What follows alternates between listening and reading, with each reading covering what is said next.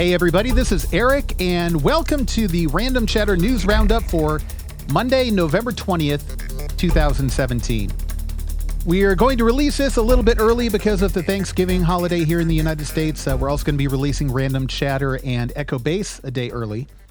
So keep an eye out for those. We had a little bit of a technical glitch on last week's Echo Base. The episode's fine and it got to the website fine, but I forgot to check a box when posting it. It didn't make the feed until a couple of days ago over the weekend. So sorry about that. I'm only human. I make mistakes. So, on to the news. The Star Wars Battlefront 2 news, if you've been keeping up with that, that's continued quite a bit over the last week. In case you've missed it, wow, where to begin? I'll just whip through these really quick. If you want more information, there's lots of websites you can go to get the details. EA normally has a refund button on their website. You can purchase the games through their Origin system. And if you're not satisfied with the game within 24 hours of opening it, within 7 days of purchasing it, or within 7 days of the game's release date for pre-orders, you can get a refund. And they have a refund button on the game's page. Unless you're Star Wars Battlefront 2, and then the refund button mysteriously vanished right about the time of our last roundup. So, you can apparently still get a refund, but you have to call in to get the refund. And apparently you can't get through. Because apparently the lines are swamped. Because apparently refunds. So someone did the calculations and figured out that it would take 4,528 hours of gameplay. Or it would cost $2,100 to unlock all of the content in the game. That's a little bit frustrating. However, in response to all the fan complaints, EA has reduced the cost of the heroes by 75%. They're listening. They care. They've heard your complaints. They understand that you think it's unreasonable to have to spend that much in the in-game currency to unlock the hero. So they cut it by 75%. Unfortunately, they also reduced the campaign reward by 75%. So yeah, it won't cost as much, but you're also not going to make as much with which to purchase it. So they kind of negated the very solution that they did. Then after that, they made an announcement that they're canceling the microtransactions entirely, or at least temporarily. So now instead of taking 4,528 hours of gameplay or costing $2,100, it'll only take 4,528 hours of gameplay. So, yay. Now, there's a rumor going around that Bob Iger, Disney's CEO, had contacted EA. They had a phone call, and during the phone call, he insisted that they remove the microtransactions. I don't know whether that's true. There are some conflicting reports. I haven't really seen a lot of evidence on one side or the other, but honestly, from what I know about Bob Iger, it would not surprise me at all. I know that Disney and Lucasfilm do not want to have this type of association with their Star Wars products. Obviously, that's a franchise they protect rather vigorously, and EA is basically crapping all over it. So, there you go. That's the news with Star Wars Battlefront. On to some good news. Justice League had the worst opening of all the DC films. That's not good news. That's bad news. $96 million in its opening weekend. Not so good. People seem pretty split on this movie. And on both ends, you've got the people who either blindly are devoted to it or absolutely are trashing it. Seems to me a lot like the Star Wars prequels. This DC hatred. And I don't get it. I mean, it was a flawed movie, but it was a fun, flawed movie. Thor Ragnarok. That was another flawed, but fun movie. And I don't know. I'm kind of split too on Justice League, but I liked it. I thought it was a good start for where they're going with their ensemble films. And that's fine. But the most common complaints about it seem to me the shoddy CG work, especially with the villain, but also with another one of the characters. Complaints about the villain himself. And there's one other character that there are a lot of complaints about that I can't really get into without potential spoilers, so I'll leave that be. Now, fans have hit change.org to petition for a Zack Snyder director's cut. And according to Directors Guild rules, he is entitled to make a director's cut. However, there are two problems with this. First of all, it's not going to happen. It's not possible. Because when he left the film and Joss Whedon came on, the post-production hadn't been completed yet. So the scenes that he would take to make his own cut aren't finished, but production on the movie has stopped. So it's not a thing to go back and then post-produce cut scenes from a film. That's not a thing. We might get an extended cut someday, but we're not going to get a director's cut. There is no cut to be had. He never had an actual edited version of his own that just never got released. The second problem with this, people, I don't know why this is such a hard thing to understand. This is not what change.org is for. Okay, every time you see a movie you don't like, the solution is not to go to start a whiny petition on a website designed to try to make the world a better place. I get your frustrations. I do. But you're doing it wrong. Okay? Now, it turns out there were a lot of changes made. Joss Whedon apparently has a writer's credit on the film, which my understanding of the way it works, according to Guild rules, is that means he had at least 33% of the film changed. So if you want a list of all the changes, there's a pretty extensive list over at screenrant.com. It's a really good site that's got a lot of news. Unfortunately, it's kind of ad-ridden.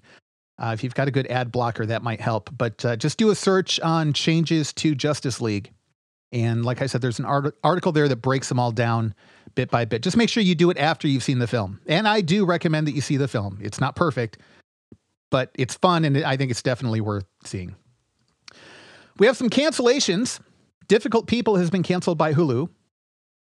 We have some video game cancellations too. Marvel Heroes, which is an online superhero game, both on PC and I think mobile. I'm not sure about mobile, but also on consoles.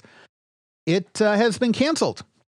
And here we are back at the microtransaction debate again, because people have sunk hundreds and hundreds, possibly thousands of dollars into this game. And it only recently came to consoles after being out on PC for a long time. And they're pulling the plug. They're saying, yeah, we're shutting the servers down. Sorry. And people want refunds. And I understand this. Listen, if I were playing Battlefront 2 and instead of the $60 or $70, I spent $2,100 to unlock everything, and then EA said, well, you know what? We're shutting the servers down. Oh, no. No. When you pay that much money for something, I get it. From one perspective, you can't expect that it's always going to be around, because it's not. From the other perspective, you know, I can pay $60 and have a game and play it as long as I want to, for as long as that game console is not broken. I can continue playing that game. I can play stuff on the original PlayStation. I can play stuff. I've got a ColecoVision up in my attic, believe it or not. And I can play those games today. But then this stuff, I can, instead of paying the $30 to $60, I could spend thousands of dollars and then not get to play it at all. There's something about this that just fundamentally seems wrong, and it seems like a money grab. And if they're going to be collecting that much extra money from development and stuff, they darn well better keep their servers up and running until people just completely give up on the game. Anyway, GameStop has put their game rental program on hold. They're still going to do it. And there was, at least in the preview of their Black Friday ad, there was still a reference to it. They might pull it from the final ad, but it's apparently still coming. They're just, there's some things they're trying to tweak on the back end. So it's not coming right away. And then finally, CompuServe's forums are being shut down. I'll give you a second to let that sink in. CompuServe's forums are being shut down. Most of our audience are probably wondering why that's a big deal and what CompuServe is, and the rest of our audience is sitting there saying, wait a minute, those were still active? You're kidding me. No, I'm not kidding you, and now they're not going to be active, so there you go. Some new announcements. Illumination, the studio that brought you Despicable Me, is working on a Super Mario animated movie. Luc Besson, the director best known for The Professional and The Fifth Element, is adapting James Patterson's series The French Detective for television. There's apparently a Multiple Man movie in the works that may be starring James Franco and will be produced by Franco and by Simon Kinberg. Multiple Man is, a.k.a. Jamie Madrox, is an X-Men character, best known probably for his time in the X Factor comic book series. CBS is planning a series on the 80s movie Stripes. Netflix has outbid Disney for a superhero comedy film starring Daisy Ridley, Josh Gad, and Luke Evans called Supernormal. And Paramount will be bringing you a virtual reality movie theater. In other words, you're going to put on VR goggles.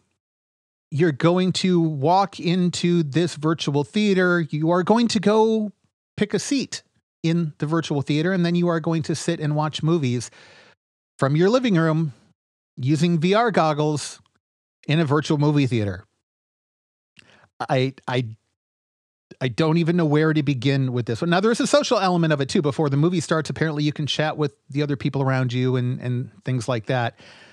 I'm going to discuss this a little bit further, I think, perhaps in one of the first episodes of our new podcast project, which was going to start this week. It might still, but with the holiday, it might be delayed until the beginning of next week. But I think this might make a good opening episode for it. So more on that soon. Box office results this week. Justice League brought in $96 million, a little bit under estimates. Estimates were 110, which I would have still thought was pretty low. And I think 110 still would have made it the lowest opening DC Universe film. But 96 is definitely below estimates. Wonder brought in $27.1 million in its first week. Thor Ragnarok still holding strong in what I believe is its third week. Brought in a little under $22 million. It's up to $247 million domestically now. Daddy's Home 2 brought in 14.8, and Murder on the Orient Express brought in another 13.8. Movie draft. Justice League did not do all that well. And I know Tim was hoping to get a cap of the $400 million that we put a cap on any film for both Justice League and Thor. Don't think he's going to get it. But Thanksgiving weekend could save him. There is some positive word of mouth about the film. It is believed that Thor still might have eaten into Justice League's performance a little bit because Thor was... everybody loved Thor Ragnarok, and I don't understand it. It was just as flawed as Justice League. I think Justice League was more fun, and yet people love Thor and hate Justice League. I just don't get it. But Thanksgiving weekend might help him out a little bit. Lizzie pulled in another $27 million with Wonder. Andrea got another 10 with The Star. So they're both doing okay. I, unfortunately, haven't had a lot of activity in the movie draft for a little while now, and won't over Thanksgiving weekend because my two films got rescheduled. But that's okay. There's still a lot coming down the pipe. Zach, in the audience draft, currently still holds the lead at $537 million. Second place is about $140 million behind him. However, there are still some really big releases coming down, so he could see that lead disappear over the coming weeks. But we'll keep you posted. New box office releases this week. We've got Coco, which has a 97% on Rotten Tomatoes, which is not too shabby. The Man Who Invented Christmas, about Charles Dickens, that looks pretty good. It's got an 86% on Rotten Tomatoes. And The Darkest Hour with 83%. New to DVD this week, we have Despicable Me 3, It, Valerian, The Hitman's Bodyguard, and Leap. And on iTunes, we have early releases of American Assassin and Home Again. So pretty big week on home theater DVD releases and streaming and such. We've also got Night of Too Many Stars on HBO for an autism charity. I recommend you check that out.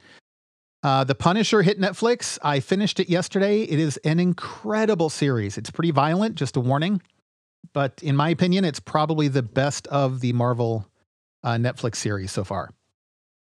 Marvel's Runaways on Hulu starts tomorrow, November 21st.